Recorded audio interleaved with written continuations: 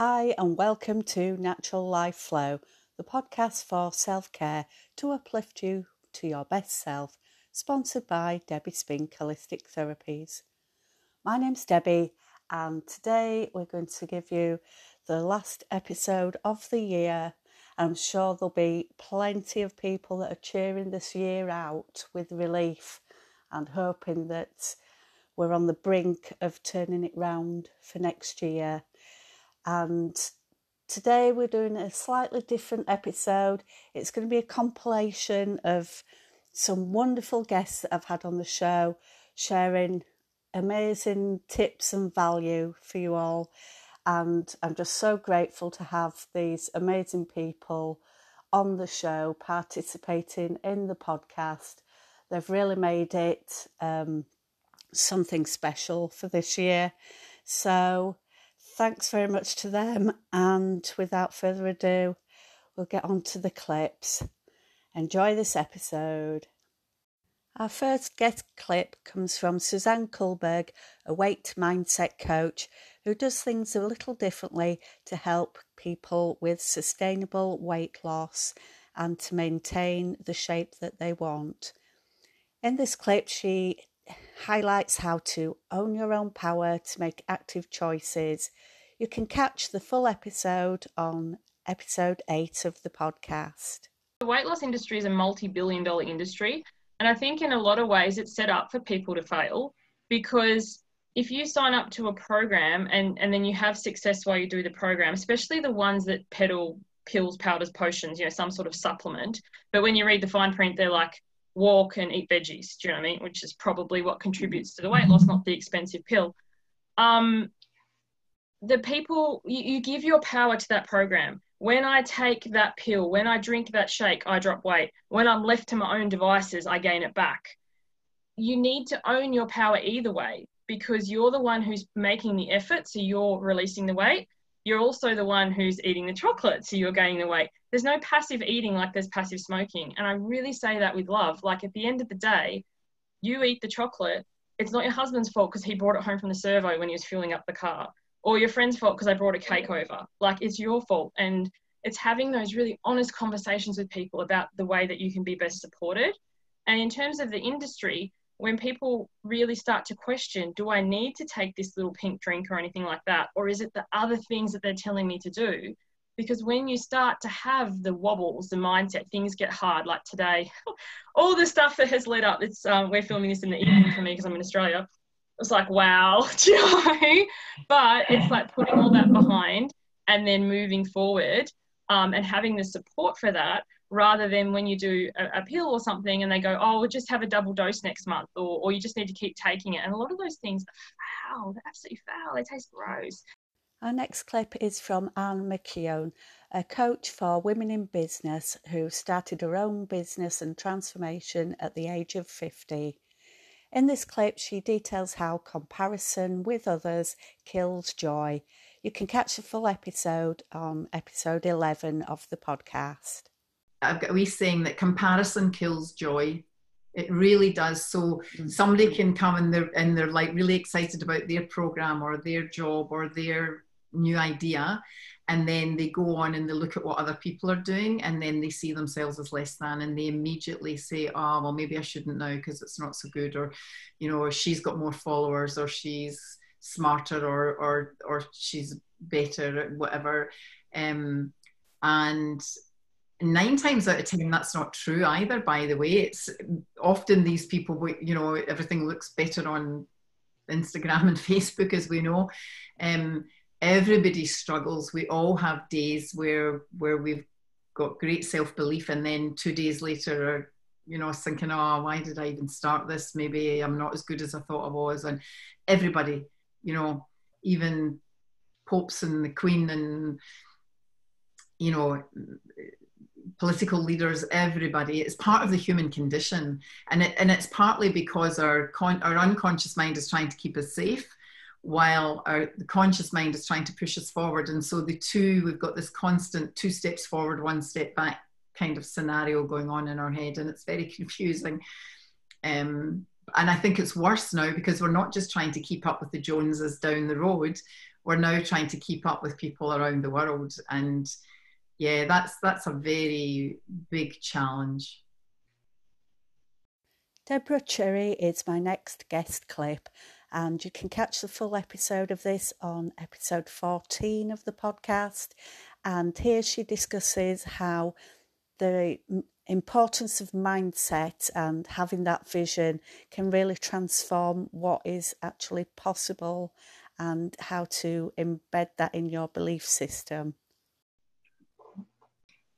I think mindset is everything, because you really can do, be, or have anything that you want if you have the right mindset and that you're willing to make the decision to go towards those goals. Because once you make the decision and you have this burning desire for something, or whatever that might be, coupled with faith and action, it's interesting how everything just comes together. It's almost like you attract it into your vortex. Abraham Hicks would call it a vortex. Bob Proctor calls it your paradigm or your energy field. But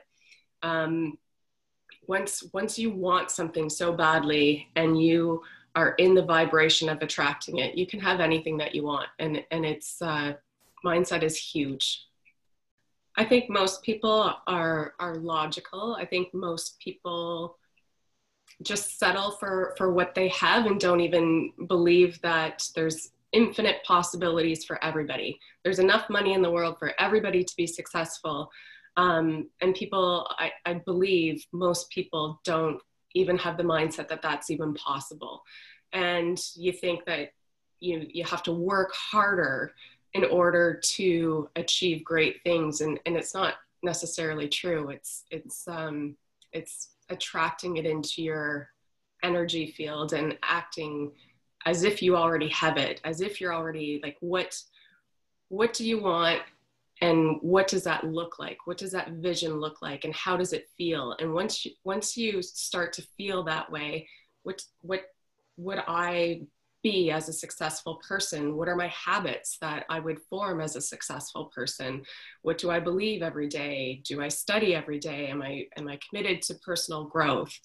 Those are all, once you have the vision and you start acting as if you already have it, you begin to attract it into your field. And it's not logical for most people. They don't understand that. They think that you have to work harder, or you have to work 24 hours a day, 7 days a week. And that's not the case at all. Lauren Windsor is in the next clip, and she's known as the decluttering guru or organising queen. In the clip, she details how decluttering can impact on a really deeper level, and you can catch the full episode on number 26 of the podcast. Like I said, I want my clients, and I want everyone, honestly, that are looking at decluttering, to really get to know themselves through this process. And the way we do that through decluttering is really consciously making a choice about the things we choose to keep. Because if you know why you're keeping something, if you know how it came to be in your possession in the first place, if you know why you're resistant to getting rid of the things that you know you actually don't want, those kind of questions do stir up a lot of that internal clutter. Like I said, that's where this the physical manifestation of your internal clutter is. So asking those questions of your stuff forces you to ask them of yourself a little bit as well. And that can help you make better choices moving forward. So if I feel that if I went into your home and took everything out and said, well, that's not necessary and this is all you need, you're probably going to start accumulating again pretty quickly. Having that very quick, maybe this sort of cold turkey approach is drastic. And I think realistically, if you're going to be living in your house afterwards, it's probably going to start looking a bit more like the internal clutter again.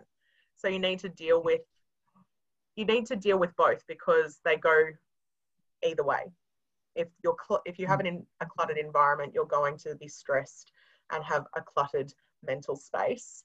if you have a cluttered mental space, it's going to show up in your environment. So working on them hand in hand means that you don't revert back to your sort of original state because the triggers aren't there to go back the other way.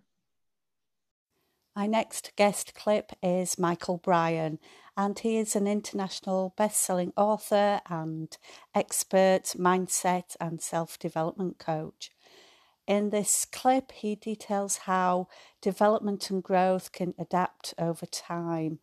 To catch the full episode, check out episode 16 of the podcast.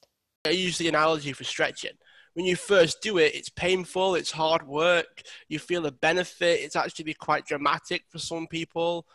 But then you think, right, I'll do this every day. I'll stretch every day, right? After about 2 weeks of doing it every day, you feel like you don't even need to do it. You know, you're just stretching, you're just doing your thing, you know, you're pushing yourself every so often, you know, but you're doing it every day, you're stretching every day, you start to feel like it's boring, you don't get the same benefit. It's not that you get the same benefit, it's that you don't lose it. So when you stop, you go backwards to the point where you start to stretch again and then it hurts again and then you can't do it anymore, but then you feel the benefit. So it's like some people don't do things that often because every time they do it, they feel the benefit. Same with like everything from meditation to journaling to reading to listening to podcasts like this one. You don't do it every day because the benefits stop, because you become conditioned to it, because you normalize to it. And that's something that happened to me. You know, I normalized keeping to myself. I normalized being okay with my own, you know, company, if you will. And that's something I had to notice and realize and understand, that if I wanted to do what I wanted to do, you know, I gave myself a bit of a mission when I was 18, and I realized that you've got to change that. Like, you can't stay in your own bubble. And normalizing something that's dangerous is very dangerous. Normalizing something that's beneficial is actually more beneficial, because you don't feel it until you stop. You don't suddenly feel like you need it until you stop doing it, which is an issue, right? Because we get better, we adapt, we change, we grow, and then you think, well, what's next? That's why people that, let me use exercise as an example, that's why people that are like athletes, their workouts are something that we would never even attempt. Like, our workouts are their warm-ups because they have to. It's the only way they can adapt and grow and change and improve and then still feel the benefit. So that's why we actually progress over time that's in line with us growing. That's why you, like, in exercise, it's like progressive overload, as they call it. You overload yourself a little bit every time you do it. Means it always feels a little bit of a struggle. It always feels tough, not because you're not improving, but because you're actually doing more and working harder and putting more energy towards it as you get better. Heidi Maria Norman is an empath whose primary goal is to empower women. She discusses in this clip about people pleasing and the problems that empaths have often with boundaries. Check out the full episode. It is number 13 on this podcast. Do the things that you are supposed to do. But if you are a fear, then you are forcing something to happen in your life. You are forcing something. And I was looking at, because I was also asking other people, can I do this? Can I do that? And can I do that? I wasn't listening to myself. So when I was at that spiritual awakening moment of my life, then I started to listen to myself. What do I want in life? What do I need? And that was a really change for me, because I hadn't asked myself that. I was always there for other people, and also a pleaser, because empaths, highly sensitive people, are there to help other people, help. And then it can be over pleasing, it can be over helping, it can be giving too much. So it's really important to get that balance in life where you are helping and also to know when you can stop and receive. Empaths, it is to set boundaries, because when you are an empath, you want people around you to be satisfied. You want people to be safe. You want people to have the best life they ever can have, and you want people to have it good around you. So you forgot about yourself, and you give and you give and you give. So you have to set the good boundaries so you can take care of yourself first. And then when you have something to give, then you are giving, because empaths are always there to help other people, but they need to set that boundaries to find time for themselves. And for me, it's my meditation practice every day, and also my yoga practice. I have to do it every day, because if I'm not doing it, then it's me giving to others, not giving to myself. So that is really important for me. Sharon Spink is a Spotlight registered actress and voiceover artist. She was featured in episode 5 of the podcast, and here is a clip of her discussing how acting has given her confidence and numerous other skills when she is put in the spotlight. When you start acting, then you've got to put yourself out there. You've got to put yourself in front of that camera and sometimes make yourself look really stupid. You feel like a bit of an idiot at times. I've done that one. But once you've got over that and done it a few times, it's like, okay, I'm playing a role. You know, this is a character that I'm playing. Once that, you know, once they say cut, that's it. You walk away. You're back to being you. But that has helped my confidence in, you know, everyday life as well. So I do feel I'm a lot more confident person now. You do get nervous if you're going on stage or going, you know, especially if it's a big set for a big film and things. Then yeah, you do get a little bit nervous. But if you've done your homework, you know, you've done that research, done all your preparation, then I have this way of, I don't look at it as nerves. I look at it as excitement. I'm excited about doing this job. You know, I mean, it's the fun side of it. The auditions are maybe the most nervous part, rather than actually stepping on set. Being on set is just so much fun. I try and meditate. I do use meditation a little bit, and grounding. You know, especially if I'm just before I'm going on to do a scene. The next clip is by Tonya Crombie, who is a best-selling author and anxious child expert. In this clip, Tonya discusses the pressures of social media, both on children and how it affects parents also. Her episode was episode 10, if you want to catch the full podcast. The social stuff that all of our kids are facing, there's, you know, I'm not one of those people who says like the cell phone is the devil and we all need to get rid of our cell phones. Some people are really, really anti-cell phone. I think it is like everything. It's a tool. It can be used for good or evil. It can be, but it is a factor in the way our kids experience the world and how much they are constantly subjected to, you know, just being seen and viewed by other people, and knowing and being aware of what other people are doing, that we, as, you know, our generation didn't really have that. And it's something they're having to figure out as they go, because we can't say, well, when I was a teenager and someone said this about me on Snapchat, you know, we don't have that experience that they have. So all of those, I think, are triggers and patterns. And the one thing as a parent of a teenager is when they were little, we were much more in tune with everything that was going on because they were in our car, they were, you know, we walked them to school, whatever. And once they become a little more free, as they should, that's how they become adults. They have to go out and be on their own. But as they are off on their own, there's we always have to remind ourselves there's a whole lot of stuff going on that we don't know about. And sometimes that angry child that comes home, there's a reason they're angry and we just don't know what it is. We don't always know what happened. Parenting, unfortunately, has become like this competitive sport.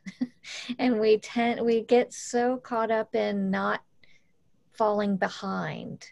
I don't think it's so much that parents are, that we're all like trying to be better than each other and trying to be, I want to impress you or whatever, but it's more of this fear of, well, if everybody else is playing football or if everyone else is taking the Mommy and Me music class and I don't, maybe I'm going to handicap my child in some way. And everyone's so afraid of their child falling behind because they didn't step up and put them in the dance class or whatever it was. And, we all have been saying, oh, this is, we need to not go back to the way we were before. But that fear is a very powerful motivator with parents. And it's going to be tough to step away from feeling like you might miss out on, or child will miss out on something if you don't. Naomi Radke made a dramatic shift from former airline pilot to sassy writer with an online private readers club for women exploring sensuality without shame. In this clip, she details how the benefits of intimate stories can benefit your sex life. Catch the full episode on the podcast, which is number 18. Oh, the benefits. The benefits is you're going to have a better relationship and more sex in your relationship. So that's a big benefit because if it all starts with self, and obviously like what your podcast is all about is about self-care and putting the priority. Because without it, then you're just going. Your identity is going to be. You're missing out on being able to future-proof your intimate life, because so much life goes on for everybody. It doesn't mean that we're all going to be at our peak at any one time. Even me in writing these all the time, like I'm not always at my peak in my intimate life, but it's always having like a benchmark where you can always come back and then jump back into reminding yourself to give yourself some time, because without it and this giggle around it, then you're not fulfilling yourself completely. Because as a woman, like there's more to you than being a mum, a partner, and all these other things. There's something inside that you need to feed as well. So the benefit is definitely allowing yourself to explore it and getting more sex in your relationship. I can't guarantee exactly how much, because that's up to you and how far you want to allow it in to make it your priority. I hope you've enjoyed this special compilation episode of Natural Life Flow with some of the clips from some amazing guests that I've had on the podcast over this year. Please feel free to like, comment and share on the podcast and grow the movement. And please feel free to check out the full episodes of all my amazing guests that I've had the pleasure of interviewing throughout the year. I'd like to wish the listeners a happy 2021 and hope to hear from you on the podcast over the next year.